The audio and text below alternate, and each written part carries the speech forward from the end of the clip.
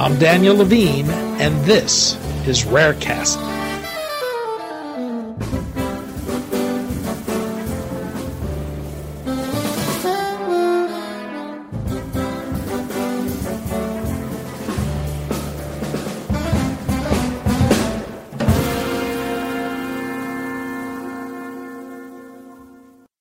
A group of rare genetic metabolic diseases known as lysosomal storage disorders are largely without treatments.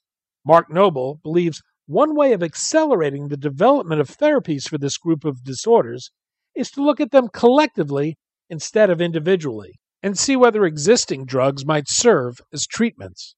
Noble, professor of genetics and of neurobiology and anatomy at the University of Rochester Medical Center, recently co-authored a study in PLOS Biology that suggests repurposed drugs could address a common aspect of these diseases and provide therapeutic benefit. We spoke to Noble about his research, the findings of this common link in this group of diseases, and the potential implications for using already approved drugs to bring needed treatments to patients.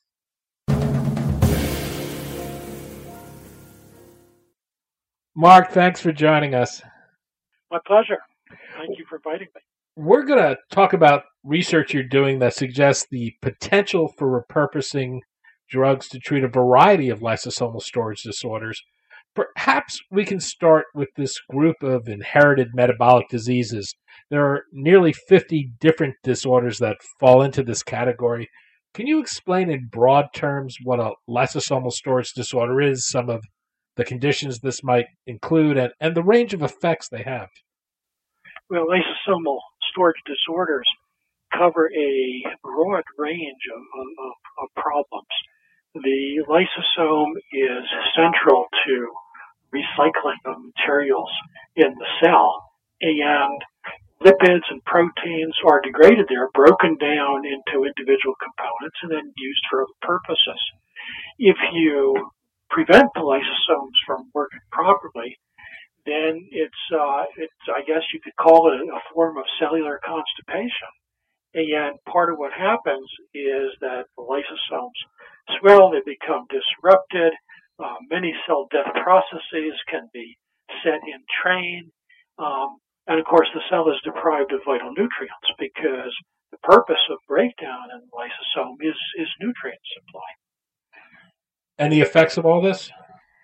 Depends upon the disease, because the lysosomes have many different enzymes in them. So if you have an enzyme that is critical, for example, in the central nervous system, but not in other tissues, then that disease is going to have potentially dramatic effects on the brain and spinal cord.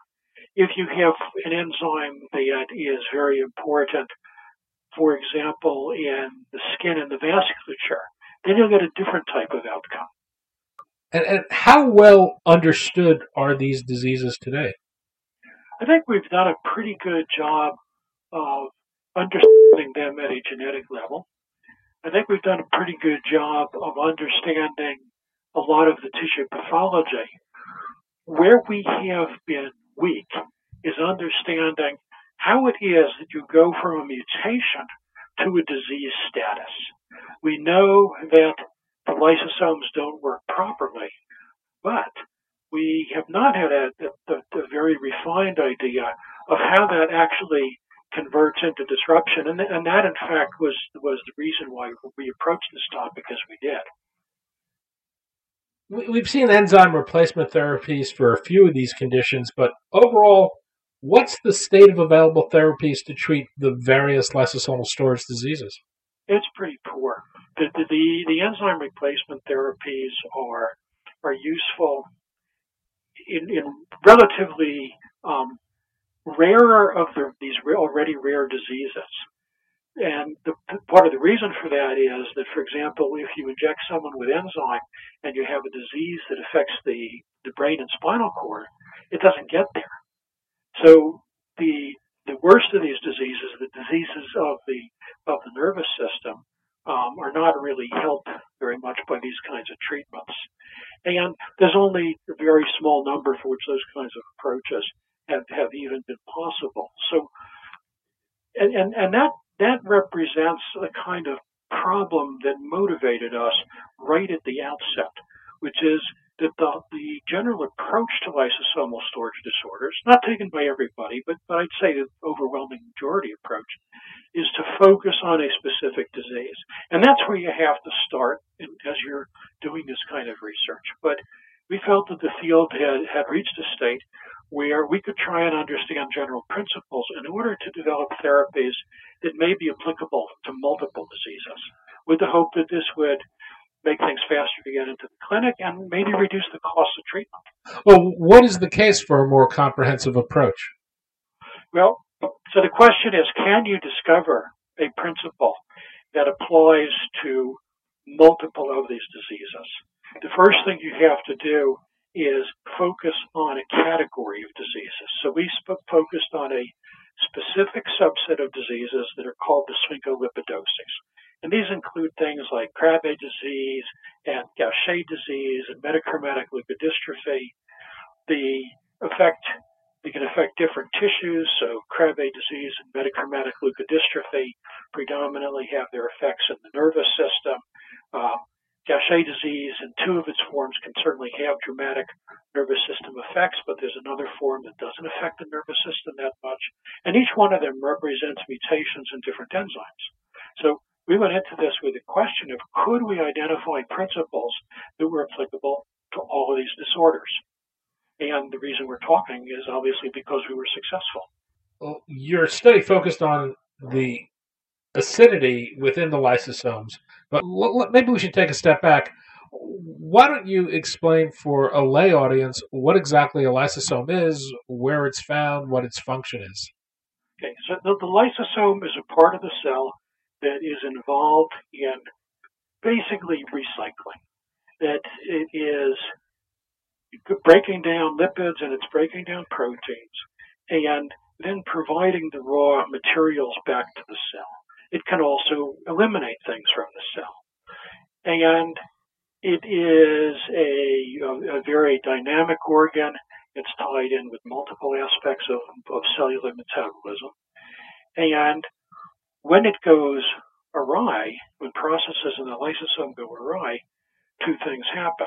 One is you're not getting a normal nutritional balance in the cell, if you will, because you're not breaking down materials and recycling them to the cell for use.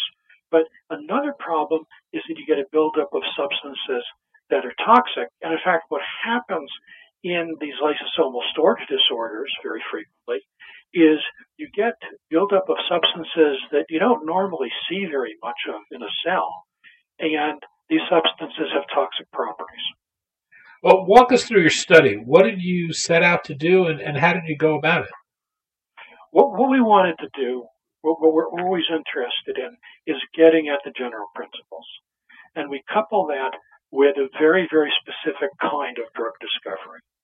So the general principle we wanted to understand was, how does the enzyme mutation that occurs in a lysosomal storage disorder cause all these terrible problems that occur? Because, for example, if you take a disease like Krabbe disease, you have, it's not just that you have breakdown of different structures in the central nervous system and the peripheral nervous system. You have a whole range of cellular dysfunctions, and you have a whole range of lysosomal dysfunctions.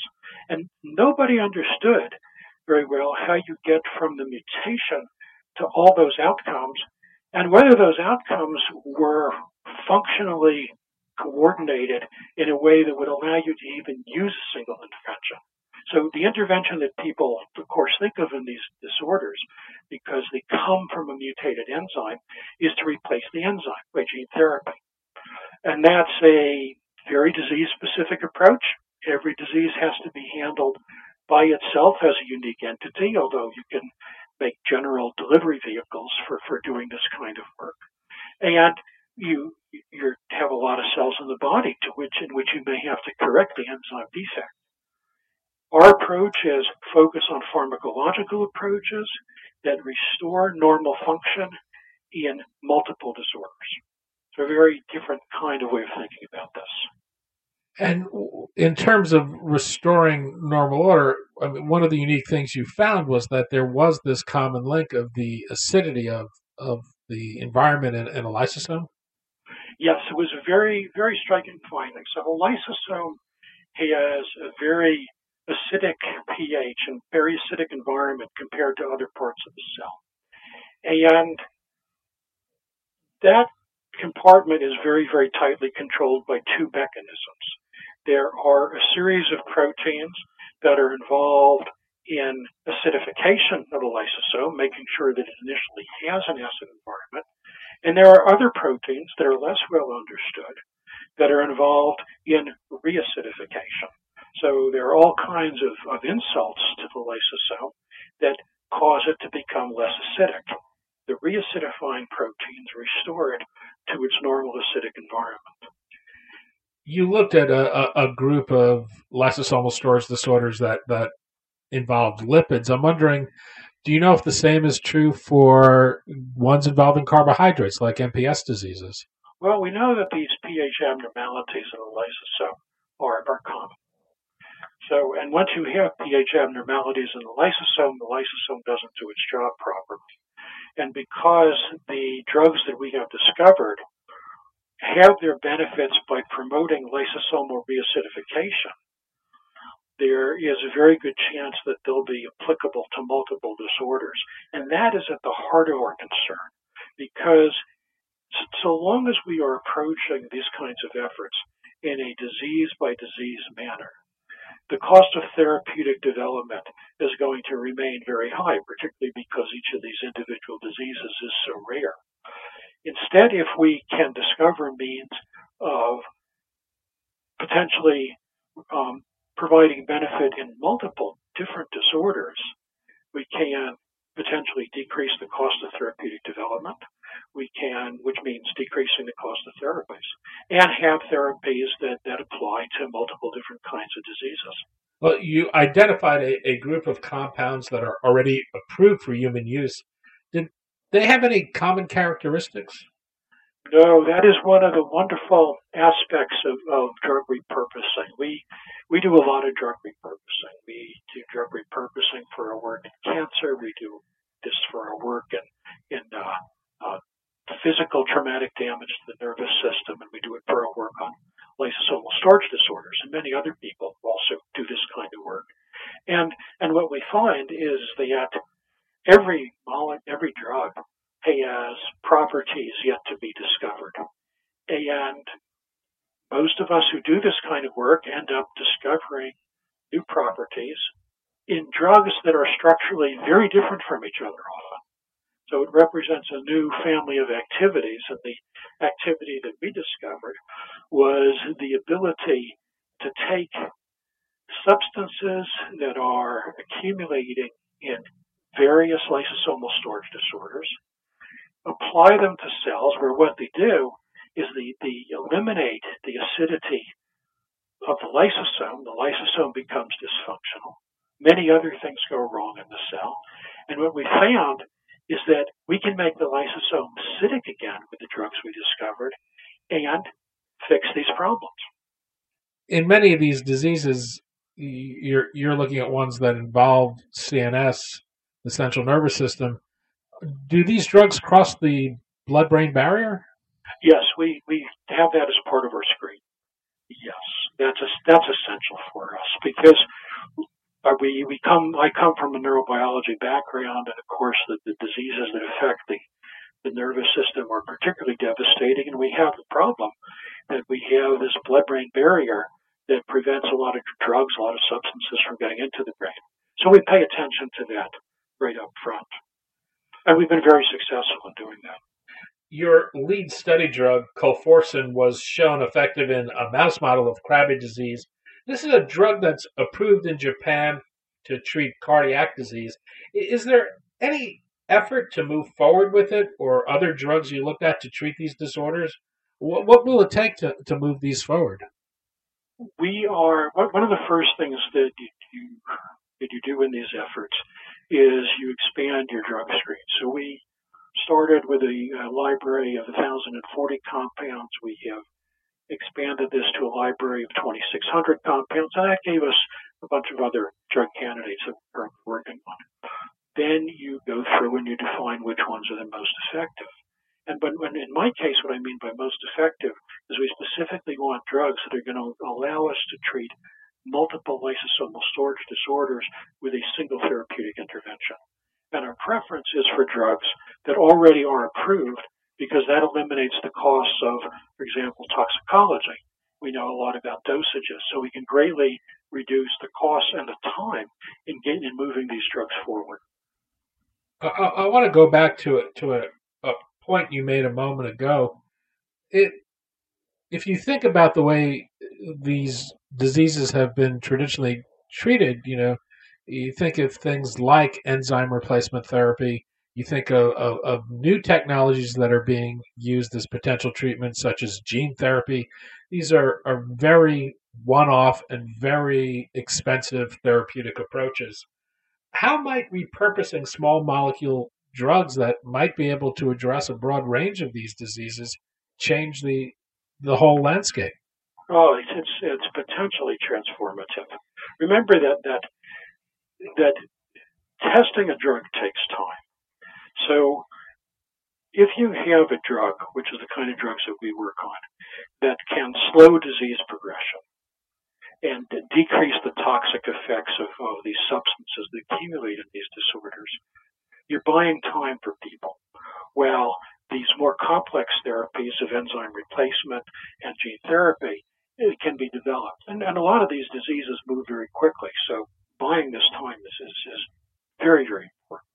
And in fact, for some of the late onset versions of these diseases, the approaches that we take may be therapeutically, I'm not going to say all that you need, but even more beneficial than we see in the extremely severe diseases that we have focused on thus far.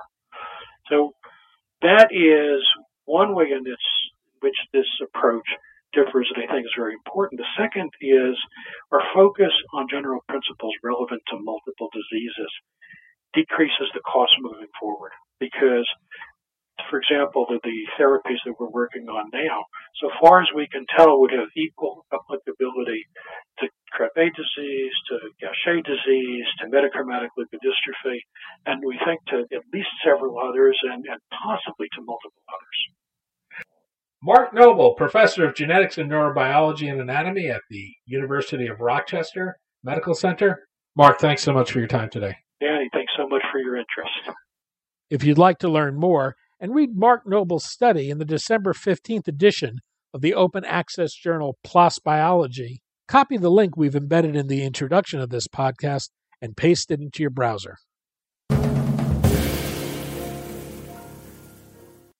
Thanks for listening.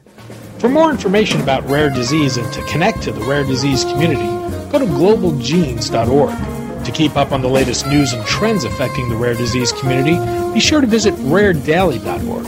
You can subscribe to the Rarecast RSS feed through raredaily.org or through SoundCloud, iTunes, Stitcher, or your preferred podcast manager.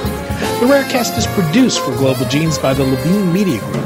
You can also find our podcast, The Bio Report, on these popular podcast sites. Our theme music is composed by Jonah Levine and performed by the Jonah Levine Collective. We'd love to hear from you. Drop us a note at danny@levinemediagroup.com.